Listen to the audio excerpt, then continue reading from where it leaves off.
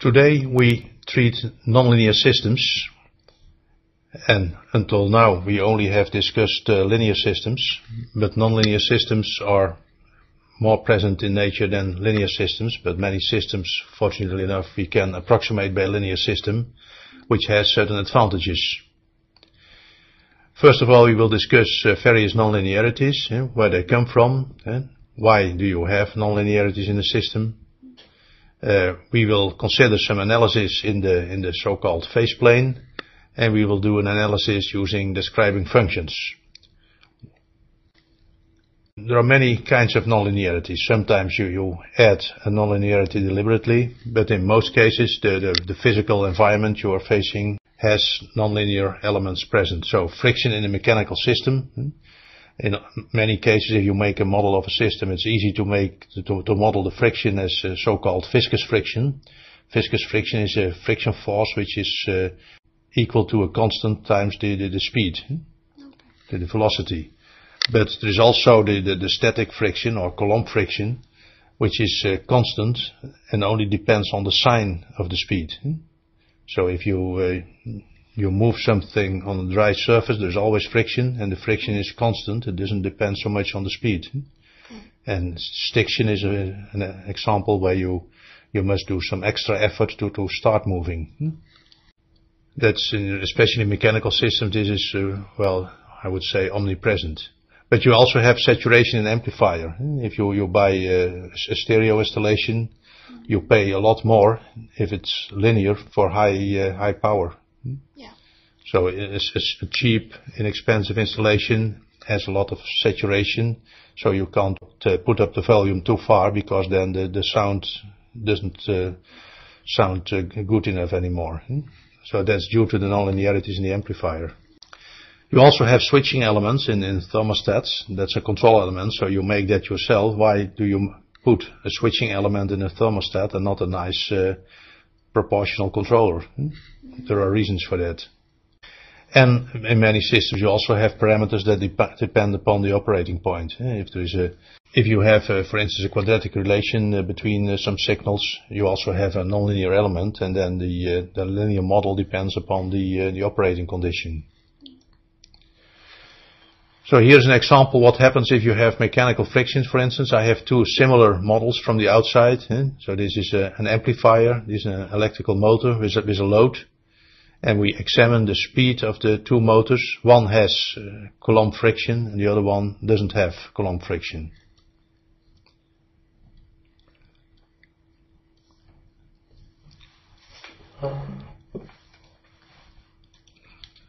We run a simulation with this model, and then we put an input signal on this system.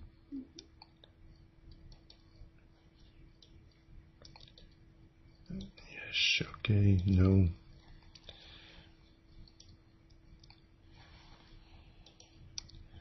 So here's the simulation. We put a step input on both systems. And we see that the motor with only viscous friction starts to move and goes to a certain speed. The other motor just stands still. So what we can do is increase the input voltage. So the signal generator had a value 0.5. Let's make it 1. And repeat the experiment. And now we see that also the other motor starts turning, but there remains a difference of 0.5. If I increase the amplitude of the signal generator, well, let's make it 2.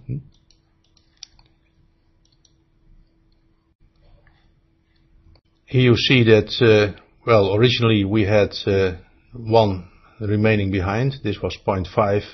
Then we had a difference here of 0.5, and we still have this difference. So I will clean up everything and do it once again. You see that the difference remains 0.5. That's because there's a constant force working opposite the accelerating force due to the friction. Okay. Well, that's something which is not very nice, because if you want to make very small movements, you must have some extra voltage here at the input in order to get the system moving at all. Yeah.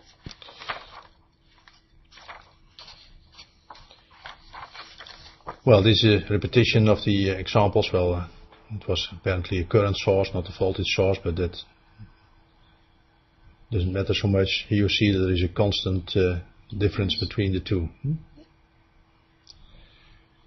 So for a nonlinear system, the output can be 0 for small input changes. If the input signal increases with a factor alpha, so if you double it, the change in the output can be smaller or even larger than alpha. So that's typical property of a linear system. A linear system is a system where if the input signal increases with a factor alpha, the output also changes with a factor alpha. Yeah. And when we add the two input signals, the output is also the addition of the two original output signals. That's property of linear systems. We don't have that here. If we look at the characteristic and we plot the friction force as a function of omega, we see that viscous friction has this behavior. So we have a friction force equivalent to omega times a constant. It's proportional to omega. The friction force we just observed was this one, where depending upon the sign of omega, we had a constant friction. And as I said, there can also be stiction, the property that if something stands still, the friction is higher than the static friction. So that gives a characteristic which looks like this, which is for simulation purposes quite difficult, because you have an infinite gain for small omega. So this is really a naughty element. You can translate when we forget the friction. We have a characteristic like this. We forget the stiction. We have a characteristic like this, and we could put such an element in the forward path in the simulation. Here you see that for a certain range of input values nothing happens, and then it goes linearly up. But if you would translate this as a gain, the gain seems to increase, and if you have very high signals, you don't see this dead zone. I call this a dead zone. It's completely different than dead time. Dead time was a time delay. This is just a range of signals when nothing happens at the output if the input changes. Yeah. So this is a warning. It's sometimes confused. Okay. Saturation. Well, that's due to, for instance, if you have a valve in a pipe, if the maximum opening of the valve is reached, no more water can go through the pipe. The output voltage of an amplifier limited by the voltage or power supply, or even by the elements in the system. An end stop, if you have a motion which has a safe area when it can move and there is an end stop, the motion can never be larger than the end stop. Well, saturation is a behavior like this, so as long as the system doesn't saturate, you have a linear behavior between input and output, and if the input becomes larger, then the output doesn't change anymore, and that's something you can certainly hear in audio signals. Well, this is a simple saturation demonstration, so the upper part is without saturation, the lower part is with saturation.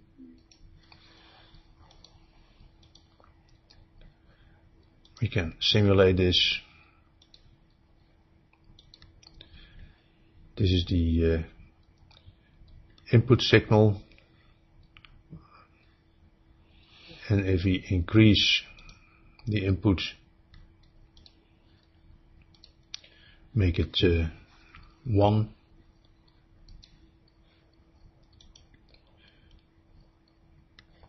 still the same.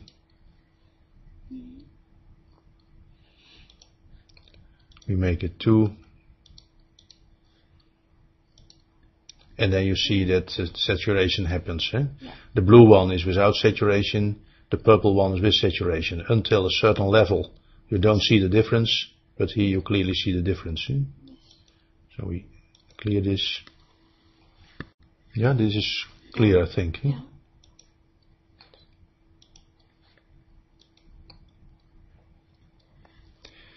Well, here it's repeated.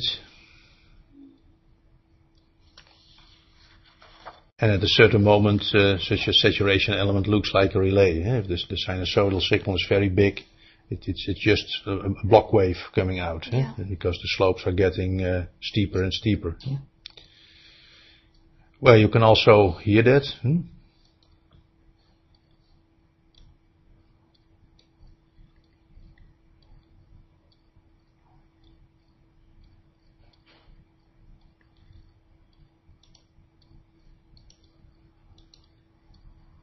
So here I have a sinusoidal signal of say 1000 Hertz. I put that through a signal limiter. I look at the response. This is the input signal. This is the output signal. And if you listen to the sound.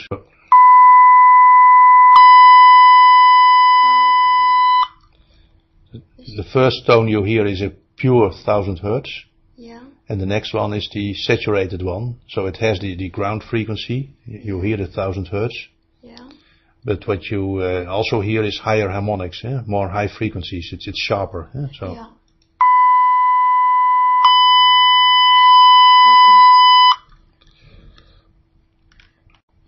So this is the simulation again, and you clearly hear the difference because the ground frequency still, if you say, well, if I have to approximate this by a sinusoidal signal, you have the same signal as here, but there are much more higher frequencies. Yeah. And you can clearly hear that. If you do a fast Fourier analysis, by using this signal and making a fast Fourier analysis, you see that the original signal has a certain frequency here, and there are higher harmonics in the saturated signal. So a thermostat, that's probably one of the most widely used controllers in the world. You have temperature control in buildings, in boilers, in refrigerators, cars, motor cooling, air conditioning systems. Especially if you have a complete air conditioning system, you don't want to have the same element switching on the heat if it's too cold, and if there is some overshoot, switching on the cooling when it's too warm. So mostly these are different systems. So basically the thermostat is a relay which only has an output if the error is positive, and then nothing happens when the error is negative. So if you have the combination of heating and cooling systems, then you have another thermostat, and probably the error 0 should not be completely 0. It should be a little bit to the right, and this one should be a little bit to the left. You want a certain dead zone where you say, well, this error is acceptable. Okay. The idea is that it makes no sense to damp the overshoot caused by the heating system by switching on the air conditioning. That's very expensive and probably not pleasant either. So in practice only one of the two systems is active, and that gives this situation, so that you have some dead zone. Okay. And that's typically what happens with control systems in the human body as well. There are different mechanisms to heat up your body and to cool down your body. You heat up by motions, and by burning food, and you cool down by evaporation of sweat. Yeah.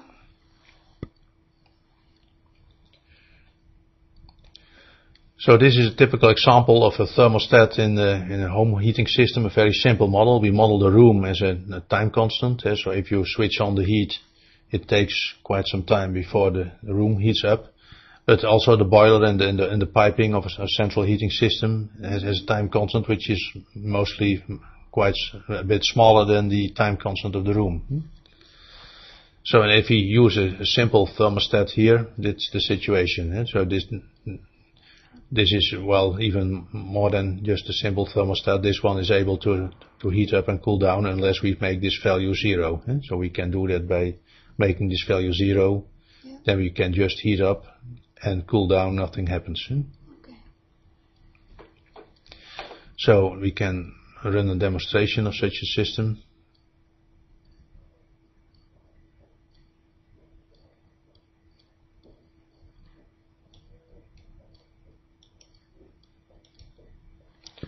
Here it is.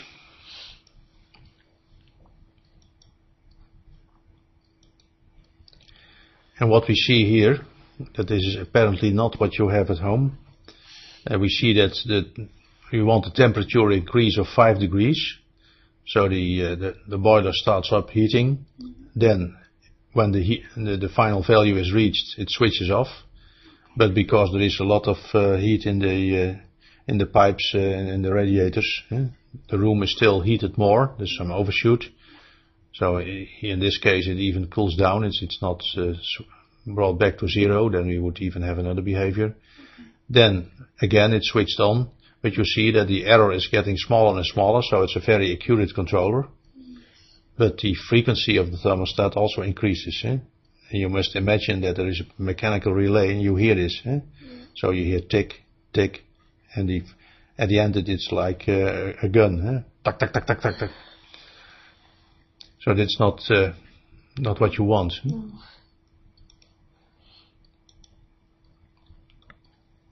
This is not only noise, but also it wears the thermostat. So if you have all these high frequency motions, if you hear noise, there is wear.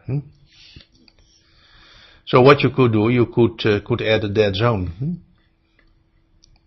So we can look at the difference then, and what we see, that if we have a dead zone, indeed we have a steady state error, so the final value is not reached, but the relay is not more quiet. Yes. So that doesn't help. What we should do is make hysteresis. That means that we switch on the heat if the error is larger than a certain value. Then as long as the error is large, the heat is on. And the heat is switched off, and we have reached the final temperature. Okay. And then of course this is a stadium that the system is cooling down, and then at a certain moment the error increases again, but it's only switched on again if the limit, the threshold is passed. So that indeed helps.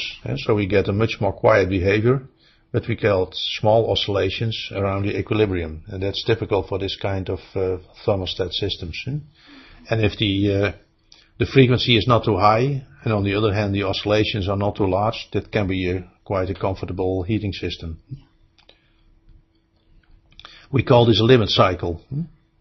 So a limit cycle is in fact a stable oscillation in a nonlinear system, because it's not a nice sinusoidal oscillation. You see that the heating up goes faster than cooling down. Yeah. Well, you probably have seen this one, and it's was used for almost 100 years, and it's a nice thermostat. It's a very clever device. We will analyze this a little bit more in detail. If you ever see one, just take off the cap and look inside.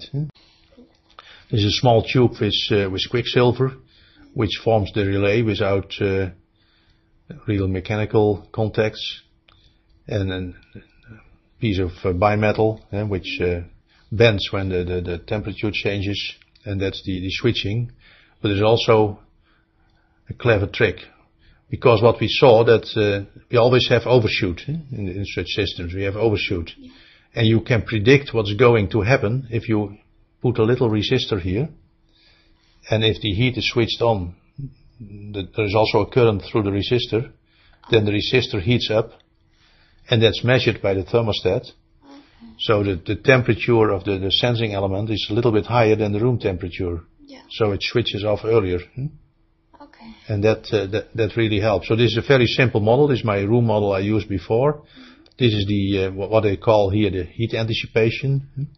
And there is also a small lever which you can change in order to determine the amount of heat going through the resistor, depending upon the characteristics of your house. Nobody knows this. And that this is also a first order system, and well, you add these two and that's the result. So we can simulate that as well.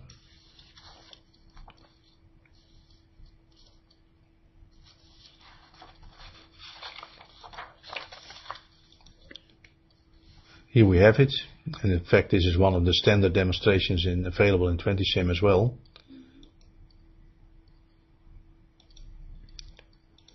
So this is the situation we had before. This is the relay, this is the room temperature, and this is the temperature of the resistor. This is the scale here, but this was not switched on yet. Okay. So I load another experiment now. Experiment, yeah, that's what I want.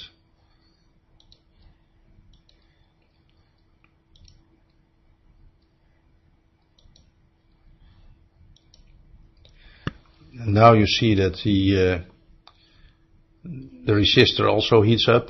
That helps to reduce the overshoot. And here we get a very steady behavior. And the oscillations are gone. And the switching frequency is still very reasonable. Yeah. And that's due to this extra signal. Okay. So even such a very simple device has some quite complex philosophy behind it.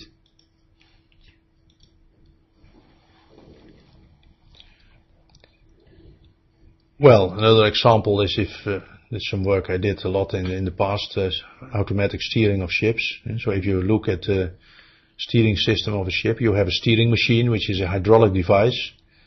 There can be a certain rudder angle which is asked for. There's always a limiter here as well. There's a maximum rudder angle, but also the speed of the rudder is limiter. So you have a rate limiter in your steering machine. Then this is the rudder angle, but also the ship itself. It has nonlinear properties.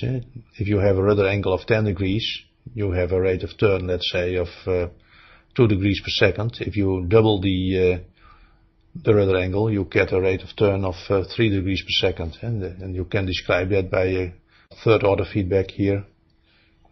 And then I will show what happens then. So this is the blue one is the rudder, the red one is the rate of turn. If we increase the rudder angle, we double it, we see that the rate of turn doesn't double. And if we increase it further, the rate of turn stays behind. Well, we can make a model of that and say, well, of course we can model the rate of turn as a function of the rudder angle, but you can also do it the other way around and say, well, this is the rate of turn, and this is the rudder angle belonging to a certain rate of turn. You see that this is clearly a nonlinear characteristic. And that you can realize that by this formula. You say delta, the rudder angle, is a constant times the rate of turn plus another constant times the rate of turn with a power 3.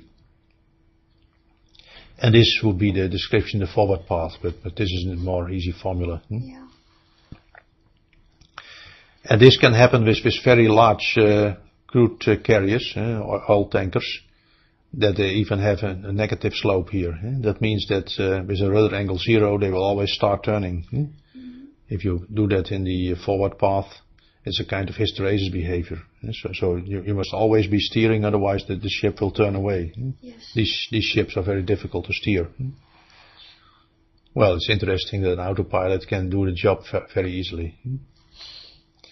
So this is an overview we saw so far. We had the friction element, we had a dead zone, a dead band, we had saturation, we had a relay with a dead zone, sometimes in 2 different functionalities, and a relay with hysteresis. Why? Why do we have nonlinearities? Why don't we make systems linear? In most cases it's very difficult or expensive to make a linear system. So that's the cause of friction and saturation. You have to pay a price if you want to remove friction, if you want to remove saturations. And sometimes it's wanted. For safety reasons, if you well, let's look at the boiler again. Your boiler in a home central heating system, you don't want the water starting cooking. So there is a maximum relay which prevents the boiler from becoming too warm. That's a safety issue. And it's cheap. For instance, if you look at the thermostat, it combines a lot of things. If you realize that the thermostat is a controller, and it's also a power amplifier. A very inexpensive power amplifier. If you wanted to make a linear power amplifier for high power applications, it would be much more expensive than just making such a switching element. Okay. So the thermostat is also, everything is integrated with other functions, sensing and set point. If you want to make a systematic analysis of such a system, it's difficult. Constructing it is cheap. Mostly if you make it cheap, the analysis is more difficult. So sometimes nonlinearities are just unwanted. But the good thing is that if you apply feedback, then the behavior of a good feedback control system is only determined by the elements in the feedback path. And that's something you add. That's why you can change a mechanical structure or a chemical plant by adding feedback, mostly in embedded controllers. So you add that feedback system that realized in a computer, and then as a whole the system behaves differently. So high gain feedback can compensate for unwanted nonlinearities such as friction. And we go back to this example again. We had one motor with friction, the other one without friction. And we now use a feedback system with a reasonably high gain and see what the difference is.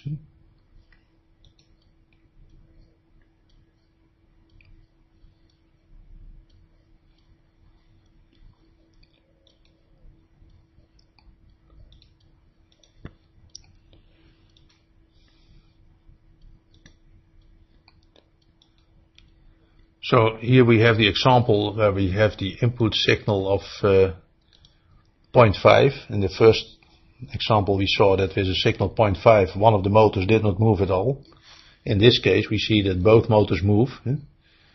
The one with only viscous friction goes to the blue value. The one with the Coulomb friction added goes to the red value. So there is a difference, but it's smaller than before. Yeah. And we can make this difference smaller by changing the gain. We have a gain of 10. If we make that 100, we see that the system becomes faster, but also the error gets smaller. Yeah. So there's almost no difference anymore between the system with and without the Coulomb friction. And what we did, in fact, we applied a feedback of the velocity. It's called Tahoe feedback. So velocity feedback of a motor is one of the best means to reduce the not nice behavior of such a motor. Can be solved by this feedback.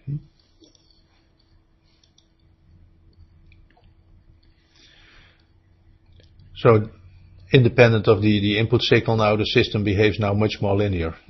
So if we increase the input signal, well, the output increases as well. So this can be considered, this compensated system behaves as a linear system again. Yeah. So we can linearize a nonlinear system by proper feedback. And, well, in case of a motor, especially Tahoe feedback is an effective means to get rid of the deteriorating effects of static and Coulomb friction.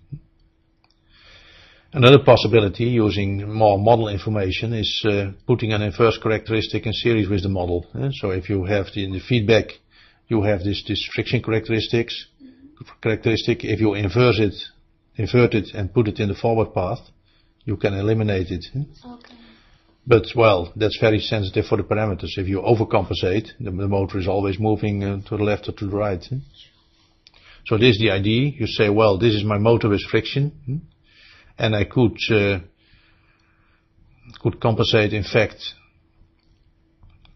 I could represent this friction, which is in fact here, by such an element in the forward path. So this is the motor with friction. If I add this element, which starts with, if there's an input signal here, the output is always at least, for instance, 0.5 volt.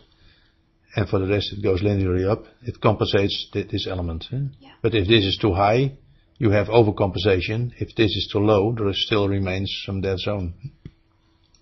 So in that sense, feedback is more effective. And in fact, what I did here is well, if I have this element, if I put that there as well, it compensates. In the forward path, it is represented by its inverse, like that, and that together is one. If all the parameters are right. Okay, this was just the introduction, the problems you're facing and one of the solutions. Another point is that sometimes you want to make a more detailed analysis of such a system. And this is something which is applicable in more situations, but especially used for nonlinear systems, that we consider the behavior of the state x2 as a function of the state x1.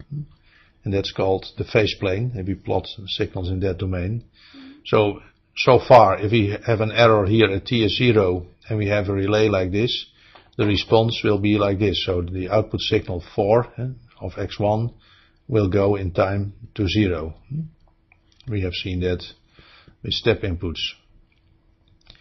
If we consider that in the phase plane, and we can just do that by playing with the plot properties and not plotting the signals as a function of time, but as a function of by plotting x2 as a function of x1.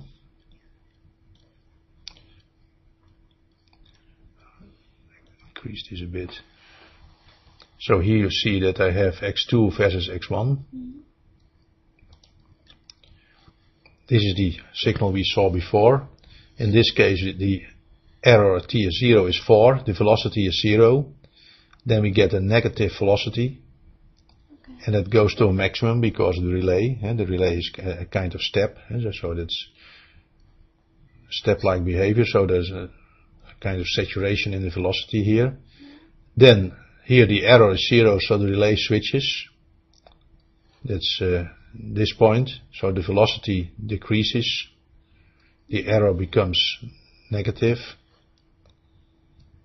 And then at this point the velocity increases again. So I could probably do it like this.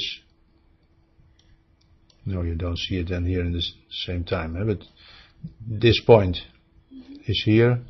And here we switch again. And here you see this that limit cycle that dies out. So the frequency increases and the error is getting smaller and smaller. So this is called the phase plane. Well, you easily do that with a computer, but you can do that by hand as well. So we can do these calculations quite easily, and if the system is relatively simple. So a phase plane analysis is mainly limited to second order systems, or systems that can be described as a second order system. If you have more states, then it's difficult to plot that, because then you get 3-dimensional plot, 4-dimensional plots. So x2 as a function of x1 can easily be done. So we consider here the situation that we have a pure relay with the output plus or minus m, and the gain is 1, as easy as it can be. Then the equations are, well, we saw that last time. x1 dot, the derivative of x1 is x2, and x2 is minus x2, plus the output of the relay. It's plus m if epsilon is greater than 0, or x1 smaller than 0, and it's minus m if epsilon is smaller than 0, x1 is greater than 0. So these are the equations repeated again. And now we take this equation and divide it by the other one. We say this equation divided by this equation. So dx2 dt divided by dx1 dt, which is exactly these two equations. So that's minus x2 plus m divided by x2 in one case and minus m in the other case. And now we can define this ratio, and that is the slope of the trajectory, and we call that value m. And if m is a constant, we can draw so-called isocline. So that these are lines with an equal slope, and we have two formulas again for m. Well, we are going to analyze the system for various values of m. So if x2 is 0, so if we are on the horizontal axis, we fill in x2 is 0, then m is plus infinity or minus infinity. If x2 is equal to m, that was the maximum value, then the slope is 0. But in this case, it's minus 2. Here's the other way around, minus 2 and 0.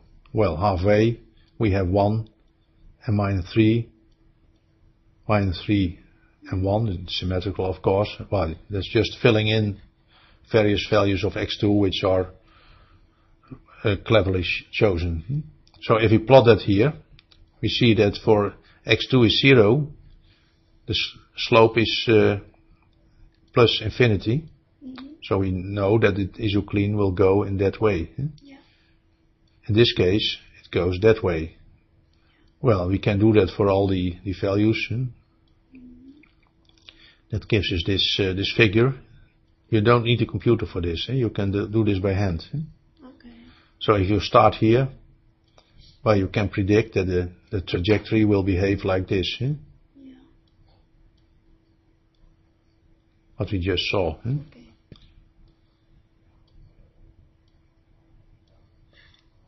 Something like this. Well, this is a drawing you can make on a piece of paper. And of course the computer can do that more accurately. But this gives some insight in what happens. If we add a dead zone, we can do the computations again, but you can do that yourself. And then we see that there is an area with a constant slope here. So it crosses the dead zone with a constant slope, and then it's powered again, and then it reaches a steady state with some steady state error. Yeah. And if we would have a different initial condition here, then the steady state error would be different at the end. So it can stop here. Anywhere in the dead zone the system can stop. Yeah.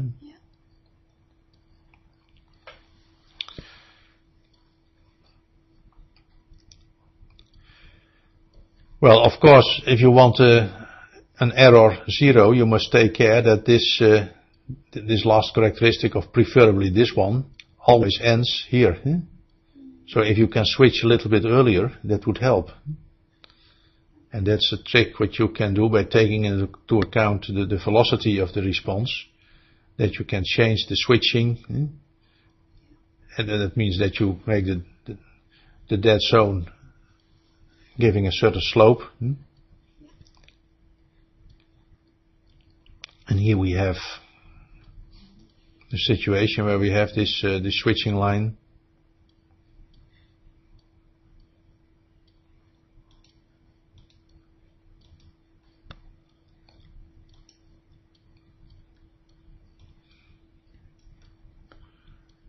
Well, this is so high frequent that it's difficult to plot.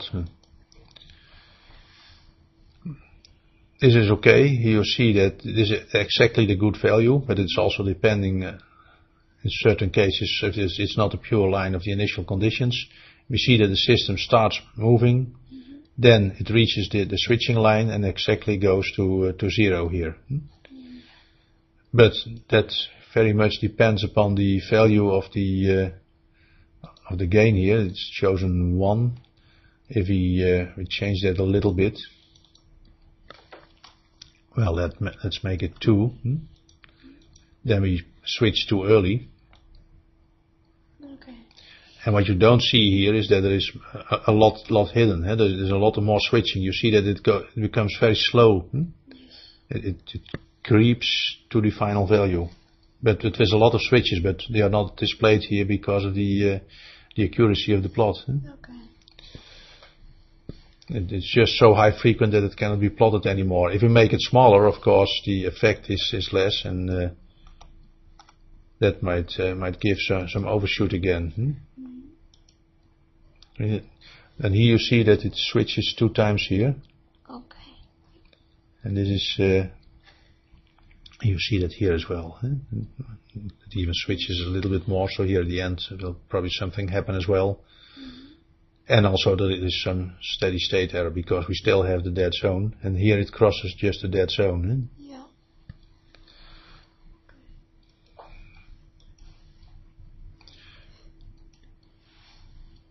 So again here what we saw before, velocity feedback stabilizes the system. So we can reduce the oscillations by this velocity feedback, but it's more complex than much more complex than in the linear case.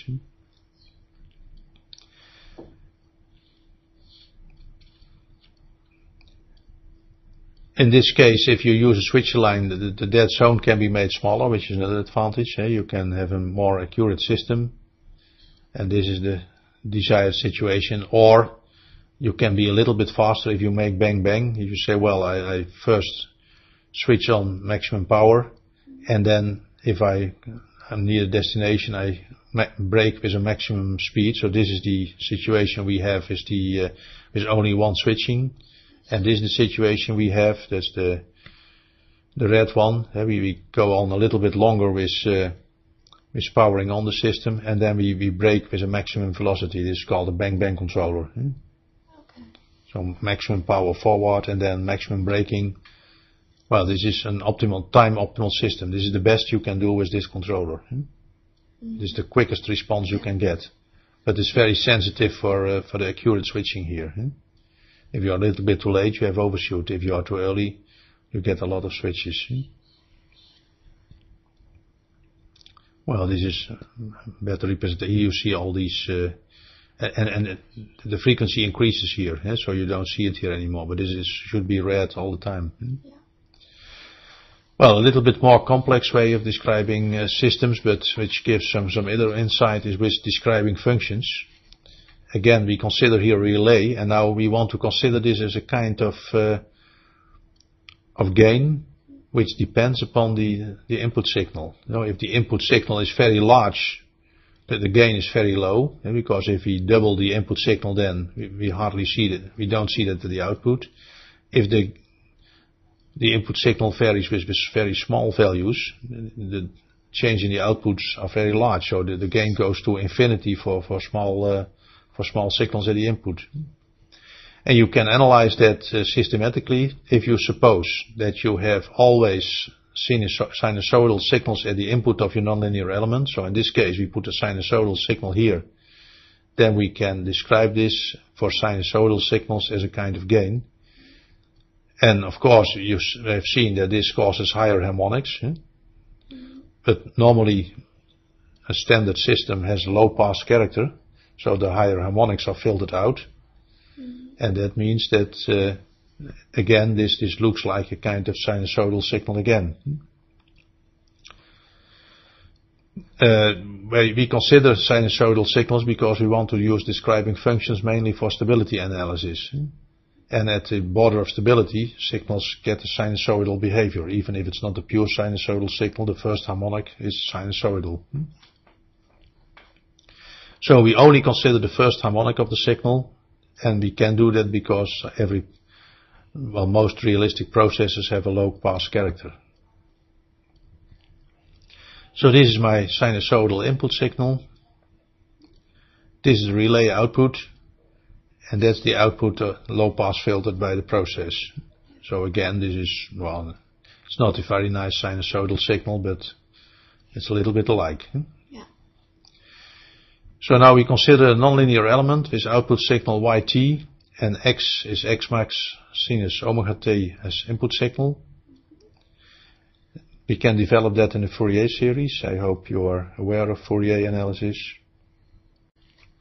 Every nonlinear system can be described by a series of sinusoidal signals, sinus and cosine signals added in the right way.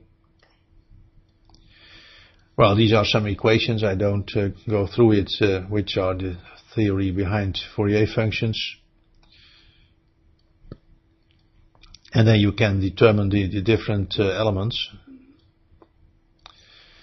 So if we do so, then we can make the describing function of a nonlinear element, and we describe that as the modulus and the argument, where the modulus is equal to y1.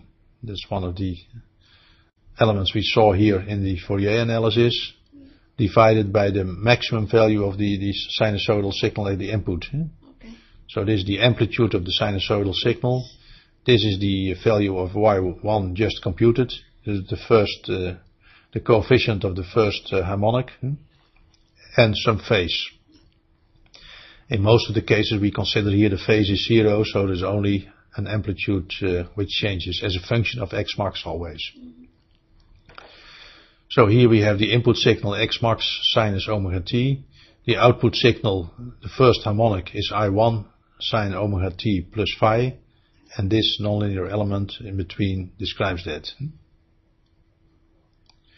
Well, if you do that for a relay, the equations become very simple, and we find the coefficient A1 being equal to this expression, which is 0. So phi is 0, because phi is the arctank of A1 over B. So if A1 over B1, if B1 is not 0, phi is 0. And for all radial symmetric single-valued nonlinearities, that means that they are symmetric with respect to the origin, and they are not like hysteresis having more than one value for the same input signal. A1 is 0 and there's no phase lag. So then we go on with the other component, B1, and we see that in this case B1 is 4m over pi. So the describing function of a relay is 4m over pi times 1 over x max. And if we plot that as a function of x max, we see that for x max is 1, we have the value 4m over pi, but we also see that if the input signal is very small, the amplitude of the input signal is very small, the describing function gain goes to infinity. So, and well, these values are not that important, but what's important is that you have a very high gain for small signals, and the gain goes to 0 for high values. Yeah. For high amplitudes of the sinusoidal signal. Yeah. Always remember it's for sinusoidal signals only. So we have now two descriptions. This is the input-output relation, and this is the gain. This is a plot of the gain as a function of the amplitude of the input signal. We can also consider a linear gain, just a gain k, which is a straight line through the origin, where y is represented as a function of x. Then the describing function is a constant.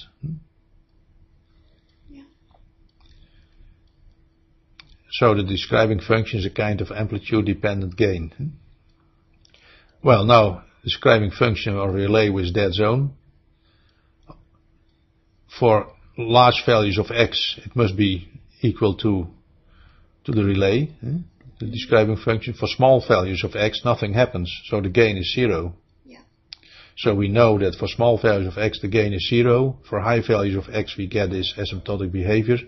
So there must be a peak, there must be a maximum, something like this. And if you do all the computations, you can compute that indeed, if x is beyond the dead zone D, then the gain increases, and there's a maximum in the gain.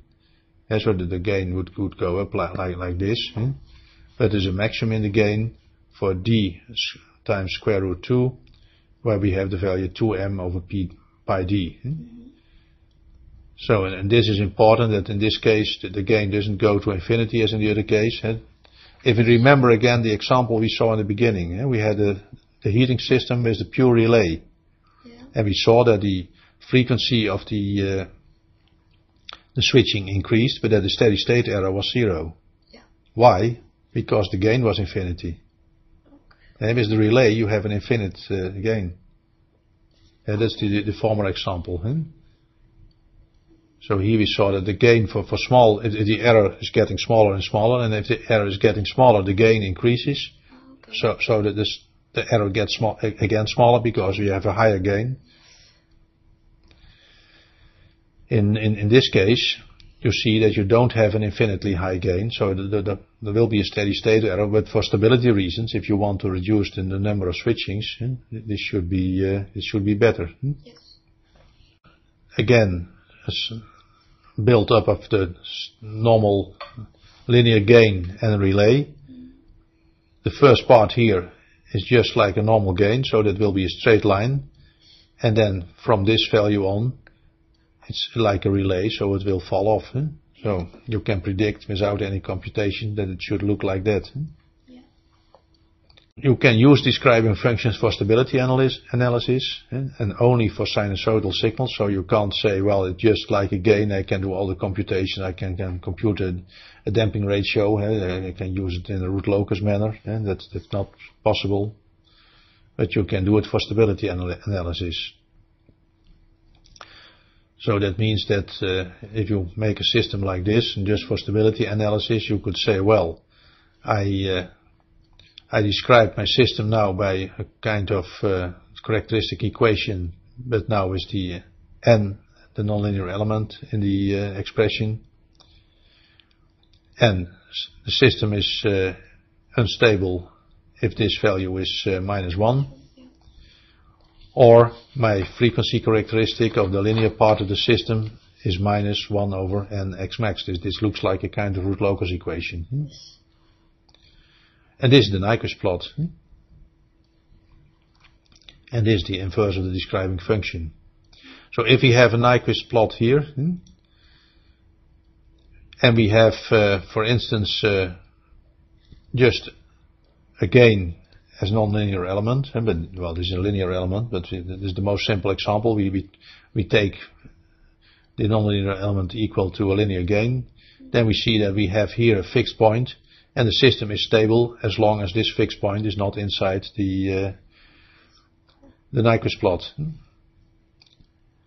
So this is stable, and if it's inside, it's unstable. This is the relay, and we see that the relay, for small errors, the value goes to infinity, but so the inverse go to 0. Yes. That means that if x increases, this goes to 0, so the inverse goes to infinity. Yeah. This point 1 over k goes to infinity. So for large errors the system is stable, for small errors the system is unstable. But if the system is unstable, the error increases, so it comes there, it's stable again, unstable, so at the end you get a situation that exactly here you have this crossing, anywhere here, and that gives you the amplitude of the oscillation. So that's the amplitude of the limit cycle. Okay.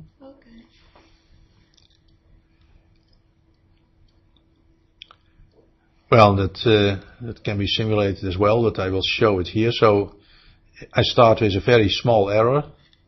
The error increases until the stable limit cycle is achieved. Here I have a dead zone, so that means that I don't reach the infinity value, so I don't go until here. But let's suppose that we have the peak. The 1 divided by the peak value is about here. Then we see that if the error increases, then if x max increases, the system becomes unstable and then stable again. So if it increases here, the system is stable, so the error decreases, and then we come in the unstable area, so we get an equilibrium point here. In this case, we also get the equilibrium point there, because this is an unstable equilibrium. Yeah.